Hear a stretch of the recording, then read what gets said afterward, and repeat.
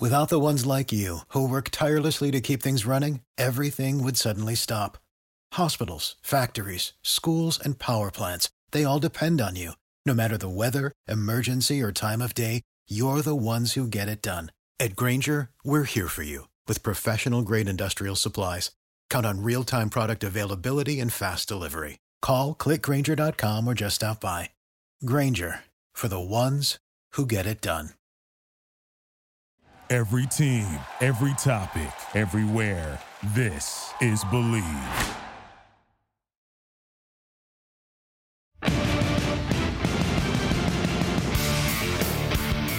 Hello, Raider Nation. Welcome to another edition of the Believe in Raiders podcast on the Believe Podcast Network. I'm Dennis Ackerman. Pleased to be joined by my co-host, Stanford Routt. Stan, how are we doing after that tough Raiders loss last Sunday at home to the Arizona Cardinals?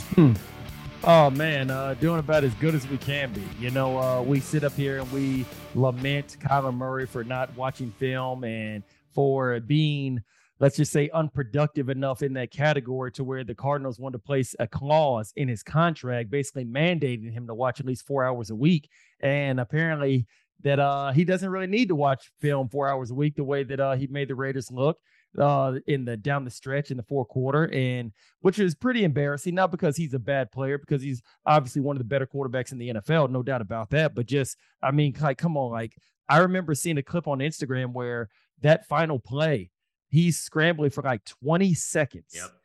And he's running around like a toddler who stole his mom's cell phone. And just watching that clip, and like we all know, Kyler Murray's been great, high school, college, pro, all that. But just 20 damn seconds, somebody could not either make a play in the back end or somebody could not sack this guy. So kudos to him. But definitely you got to put a thumbs down for the Raiders on that play. Absolutely, in that game as well. Also joining us from the Believe in Titans podcast is David Beauclair. David, thanks so much for taking the time to join us. Really excited to have you on board for this one. Happy to be with you, boys. And I got to say, week one last year, Kyler Murray did some of the exact same things with the Titans. It was almost deja vu watching some of that stuff in that game the other night. He's a different breed, and I'm a big believer. This isn't really connected to this game this week, but I'm a big believer that what Kyler Murray did to the Titans last year in week one is a big reason that they drafted Malik Willis this year in the third round, and why Malik Willis will be their starting quarterback next year and going forward. Oh, that's a very interesting, very interesting point. Could be. Stan, let me ask you this. And after the Raiders blew their biggest lead of all time, 20-0 at halftime, they lost 29-23 in overtime. It's weird. Last year, they won all their overtime games, and then the following year, they lose their first one. So what needs to be the message inside that locker room leading into Sunday's game? Oh, that's easy. Finish. I think that we all can agree on that. You're up 20-0 at halftime. I don't care if you're going against Tom Brady with a clone of, or should I say a mixture with Joe Montana. You got to be able to close that game out somehow, some way, because if you're incapable of being able to close the game out, how the hell did you get the 20-0 lead in the first place? So you got to find a way to bring that home. You know, you just got to be able to finish, and you got to be able to get Kyler Murray on the ground. Hunter Renfrow, obviously, we all know that he's more of a sure-handed, or should I say a sure security type of receiver, but he's got to make sure that he holds onto the ball. And when you get into overtime, anything can happen. That's why it would behoove you as a team to not allow a team to creep back into the game and force you into an overtime where anything can happen. But definitely a very gut-wrenching way to lose a game in overtime. Yeah, you mentioned Hunter Renfrow. We're taping this on Thursday night. He still has not practiced this week. He is in concussion protocol. I don't think he's going to be available to the Raiders on Sunday, but obviously we'll have to wait and see. David, the Titans were blown out on Monday night against the very good Buffalo Bills team. The week before, they were beaten at home by the New York Giants. They're 2-0, but I'm not believing in the Giants. What's going on with this team right now?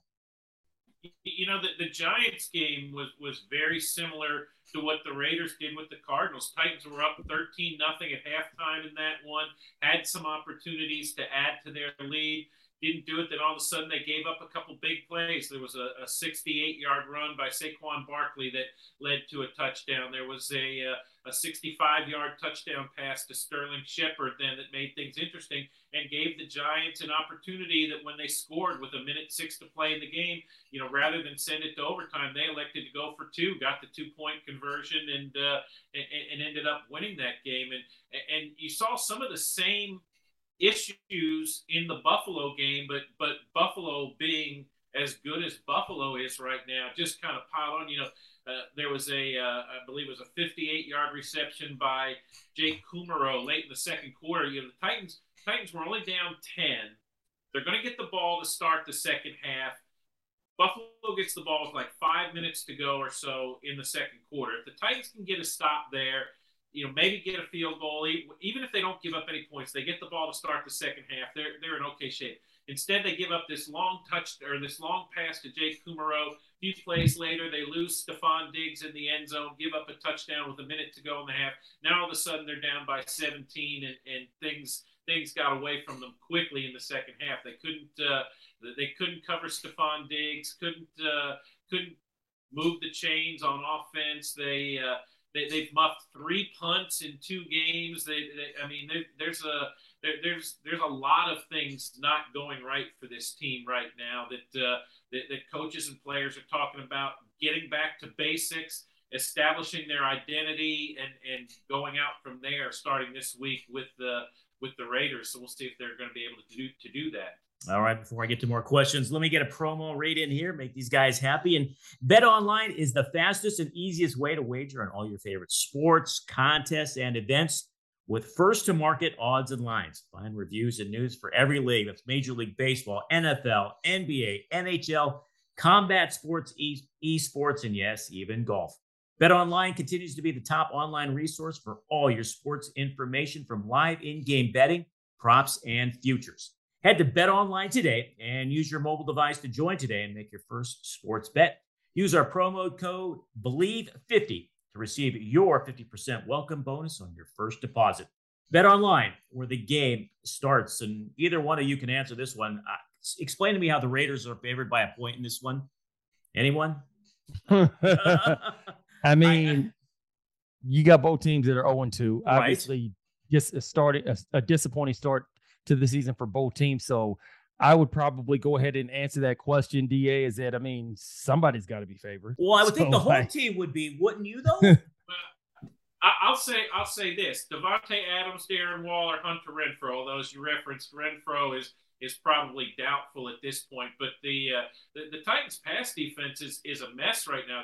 They have young, unproven cornerbacks who haven't shown the ability to communicate and to be consistent from a play-to-play basis. And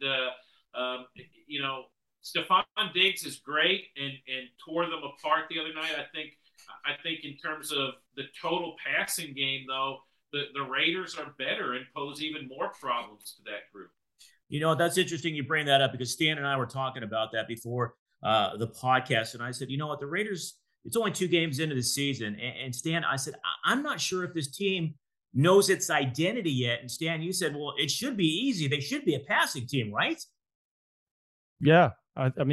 Or was that meant for me? Or, oh, yeah, Stan. Yeah. I want you to, follow, elaborate on our conversation from earlier. That's exactly what they put all of that emphasis, all that draft stock, all of the money into this past offseason was re-upping Derek Carr when they didn't have to just yet. Going out, trading for Davante Adams, giving him that huge contract, which is well-deserved, giving a new contract to Hunter Renfrow, Darren Waller. Clearly you're doing all that, guessing that you've put a high premium or high value on your receivers. So shouldn't that be your identity? You didn't give Josh Jacobs his 5th-year option. So you're not looking for Josh Jacobs to be another Derrick Henry in that case. Yeah, you know what I mean? So I think it's pretty easy when you look at it from that standpoint. That's what it should be. So they need to get their tail going. Well, David, it appears the AFC South could be one of the weaker, if not the weakest division. So rate the panic scale right now for the Titans, even though they're 0-2. It's not very high, quite honestly. You talking to players and coaches. The phrase I've gotten from a number of guys is, they say, I'm not worried. I'm not I'm not aggravated. I'm motivated. They feel like they have the formula. You know, this was a team that went 12-5 last year. This is a team that hasn't had a losing season since 2015. Four times. They've been to the conference championship game once in there. They feel like they have an identity. They know what it's supposed to look like.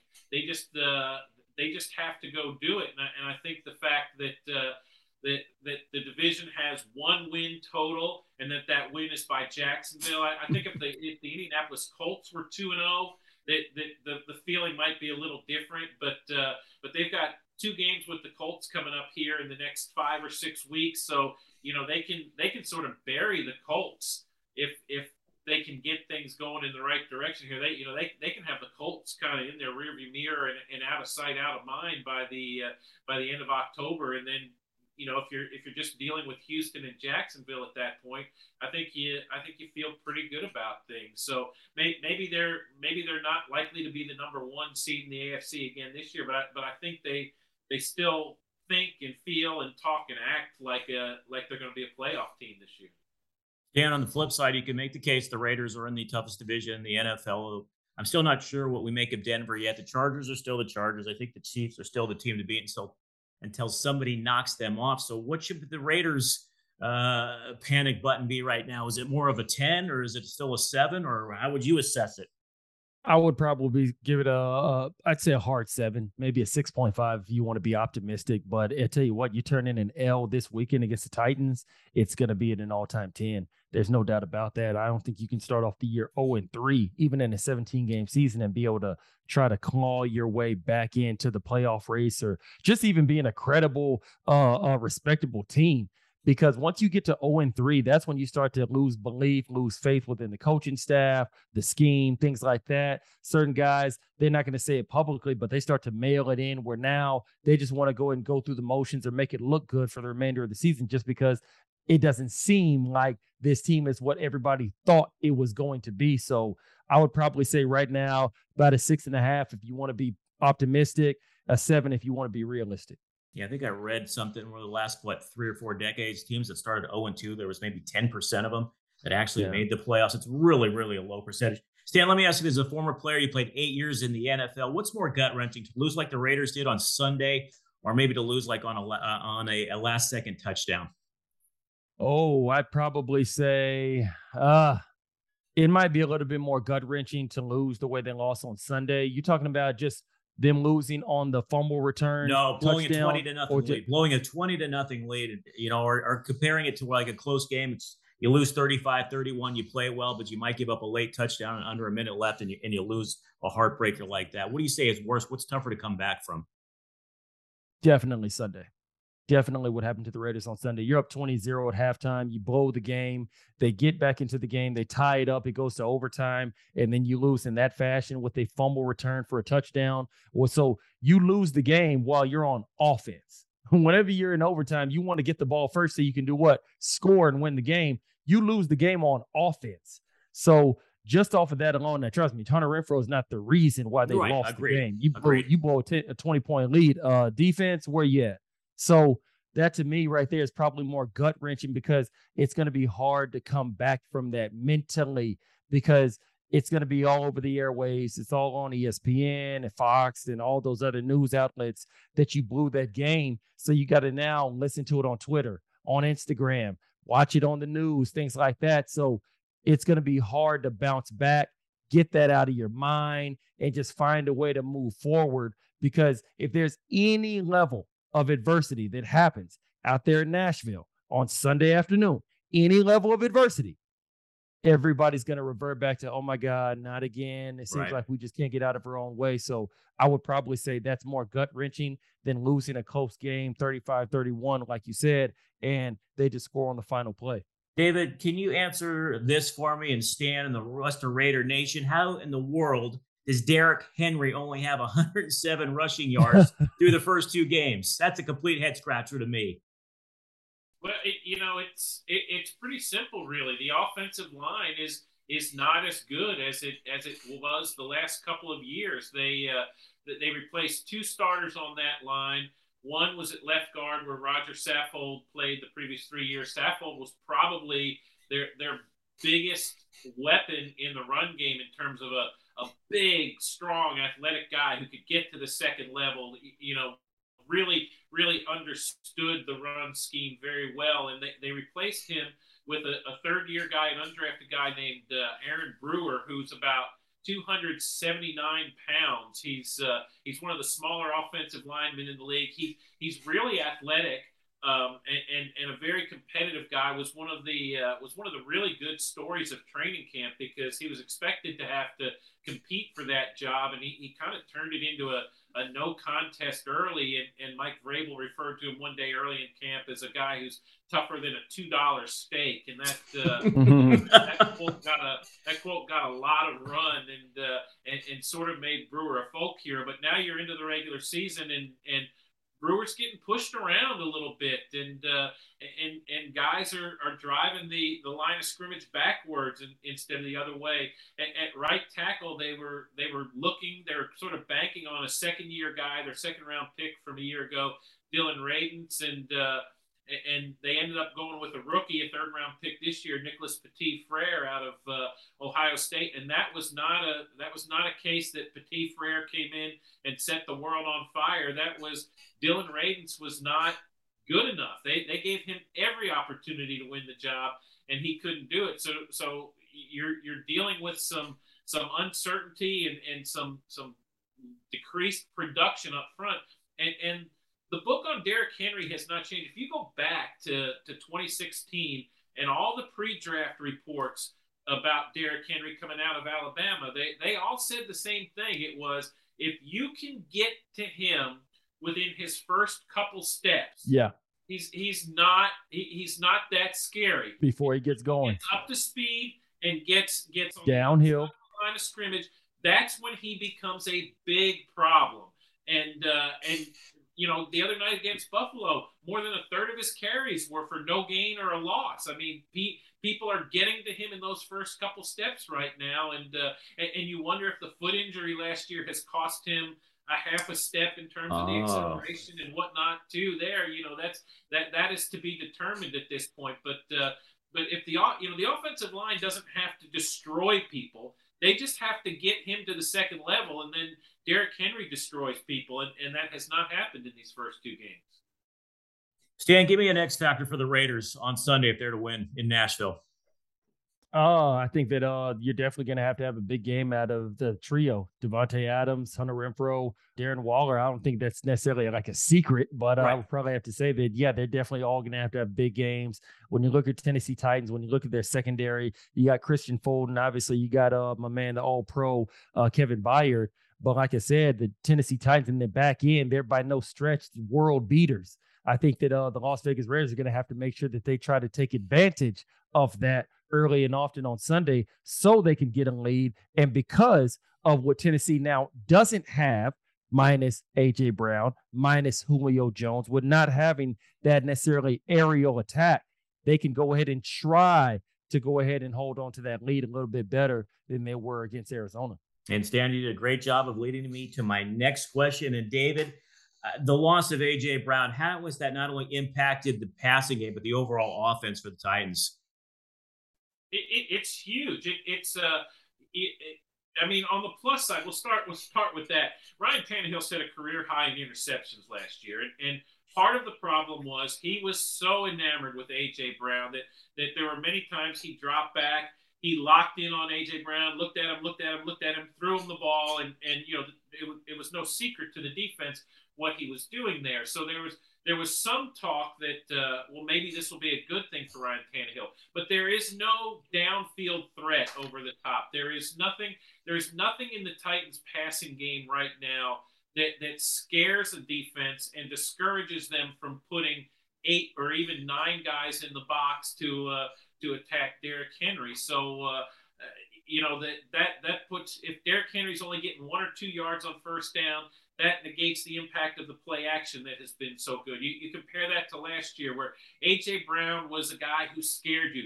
Even Julio Jones, when he was out there, such as he was dealing with injuries and whatnot, when he was on the field, defenses knew it. Defenses accounted for him because he scared you. There is, Robert Woods is the number one receiver on this team right now. Robert Woods is a really fine NFL player, right? He's had a great career, but Robert Woods doesn't scare anybody on defense. There's no NFL cornerback saying, wow, you got to give me help over the top every play. I don't know if I can handle this guy. And you add to the fact that, Woods is coming off reconstructive knee surgery that caused him to miss the last half of last year.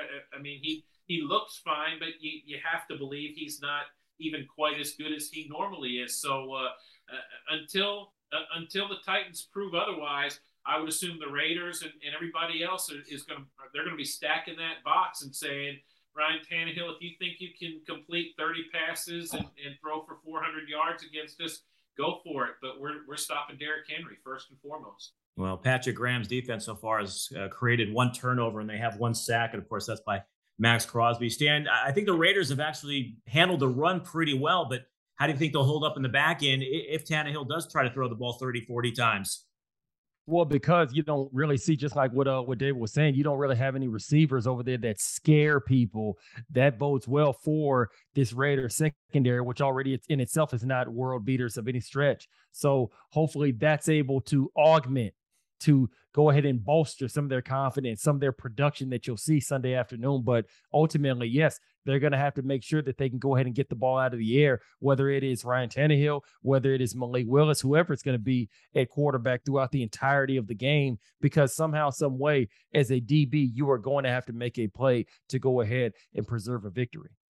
David, you see any way, Malik, if the Titans do continue to struggle, is there any way we see Malik Willis this year? They'll have to be. Yeah, it'll be if the Titans are 5-10, say, or 4-11, completely eliminated from playoff contention. It's there was some talk because he played the fourth quarter, unless he plays the third quarter in the fourth quarter the other night, and there's been some talk that Tannehill got benched, and that was not the case. I mean, Tannehill was pulled, Henry was pulled, Ben Jones was pulled, Kevin Byard was pulled. There was a whole bunch of guys at that point where Mike Vrabel waved the white flag. But the whole sort of preseason was geared towards making sure Malik Willis learned enough, experienced enough to become the number 2 quarterback, so that they could go into the season with him at that spot. And they're quite content and comfortable with him being there. Next off season is when they ratchet it up again and say, we want you to be the starter in week 1 in 2023. We're going to do everything we can to make that happen. So this is still very much Ryan Tannehill's team and Ryan Tannehill's offense right now for as long as he can keep the Titans in playoff contention. All right, let's play a little over-under in Sunday's game. And let me start with the Raiders. Derek Carr needs 3 touchdown passes to reach 200 career passing touchdowns. So, Stan, I'll start with you. Over under 3 touchdowns for Derek Carr. And we can go push on this as well, David. We do this game every week, and you can go push if you'd like. I would go.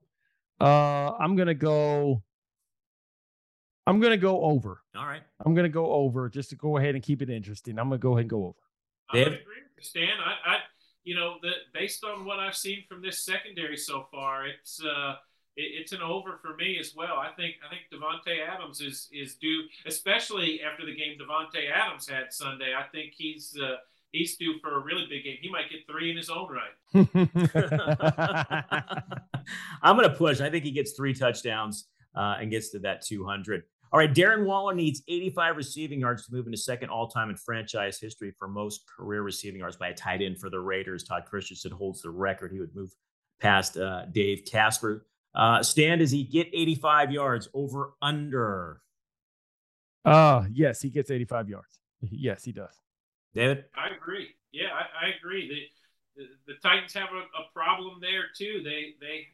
They've always had sort of a guy, an extra safety or a linebacker, Jayon Brown, in fact, who's with the Raiders now. Right. Is that guy from that they could match up with big athletic tight ends like that. And it seems like everybody they have thought about in that role this year is hurt right now. So they have nobody that they want to put on him without having to really shake up their defense right now. So I think a big game for Darren Waller too. Yeah.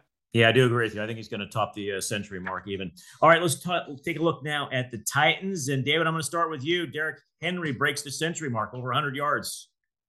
Over under. I'm gonna go under. I just haven't seen enough from that offensive line yet. Stan?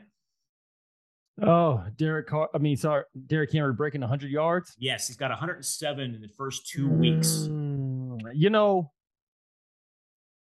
This is last year, obviously. Last year, a lot of what the Raiders put down as far as the run defense toward the latter part of the season really impressed me. Agreed. So I'm going to go ahead and I know obviously they don't have the same players from last year, but I'm going to go ahead and say yes. I'm going to say Derrick Henry is going to finish with under 100 yards. Yeah, I agree. I don't think it's going to be. I could see him getting 70-5. So I'll go under 100, but I still think he's going to have a nice afternoon against the Raiders defense. And then Ryan Tannehill, the over-under, David, 275. I know he has not reached that total through the first 2 games, but how about 275, over-under? I kind of like that because I feel like best case scenario for the Titans is this turns into a high-scoring back-and-forth affair. Worst case, they're going to be behind early. He's going to be having to throw all day. So I'll take the over on that one as well. Stan? 275. I'm going to go ahead and say under, but barely under 275 passing for Ryan Tannehill. Yeah, this is a tough one because, Justin Herbert in that first game had a great first half, but then didn't do much in the second half. And Kyler Murray was the complete opposite, didn't do anything in the first half, but had a huge second half. I'm going to go under. I think he's going to get somewhere in the neighborhood of 225 to 250. Mm-hmm. All right, prediction time. Stan, I'm going to start with you. Give me a prediction for Sunday. Oh, man, the Raiders are going to be tired of losing, tired of coming out the gate 0-2, tired of exactly what happened on Sunday afternoon. So they're going to go ahead and squeak out a victory versus the Tennessee Titans out there in Nashville. I would go with the final score 24-20. David?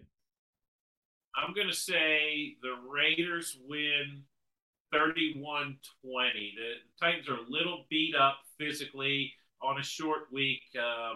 So it doesn't feel like, and it feels like football karma is sort of biting them from last year. A lot of things went their way. I'm not sure this is their year. So I can see them at 0-3. It's interesting. You say a lot of things aren't going their way. I feel like the Raiders, same thing. They won, 4 games in overtime last year. Yeah. And they already lost one this year. And, they squeaked out all those games down the stretch. They won 4 in a row to qualify for the playoffs. So I'm like, are the football gods calling in their chips? So I'm not sure yet, but I'm going to go with the Raiders. I'm not 100% confident with this pick, but I'm going to say the Raiders win in Nashville on Sunday by a score of 27-20. Mm. I think it'll be a close game. I do. I think it'll be a close game. The Raiders just don't, for whatever reason, don't blow well, they were blowing a team out, but they couldn't put them away. I feel like the Raiders play so many close games. And I think it'll be a close game even in the fourth quarter, but I'm trying to be confident that the Raiders will actually put the Titans away on Sunday. Hey, David, I really appreciate you taking the time to join Stan and I. We had a lot of fun with this. Appreciate it, David. Yeah, happy to be with you guys. Thanst for having me. All right, Raider Nation, that's going to do it for another edition of the Believe in Raiders podcast presented by Bet Online. For my partner, Stanford Routt, and our guest, David Beauclair, I'm Dennis Ackerman. Thanks so much for listening, and may all your punts find the coffin corner.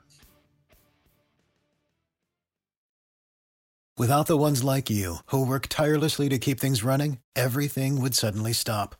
Hospitals, factories, schools, and power plants, they all depend on you. No matter the weather, emergency, or time of day, you're the ones who get it done. At Grainger, we're here for you with professional-grade industrial supplies. Count on real-time product availability and fast delivery. Call, click Grainger.com, or just stop by. Grainger, for the ones who get it done.